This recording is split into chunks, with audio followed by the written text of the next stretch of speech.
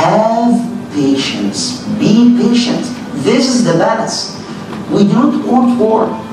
We do not want fights.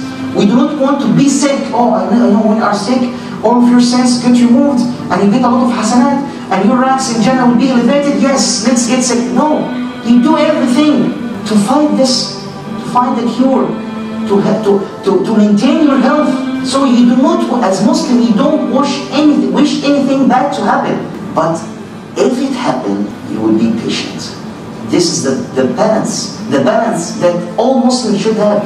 And subhanAllah, when I think about the position of this monk and his balance, and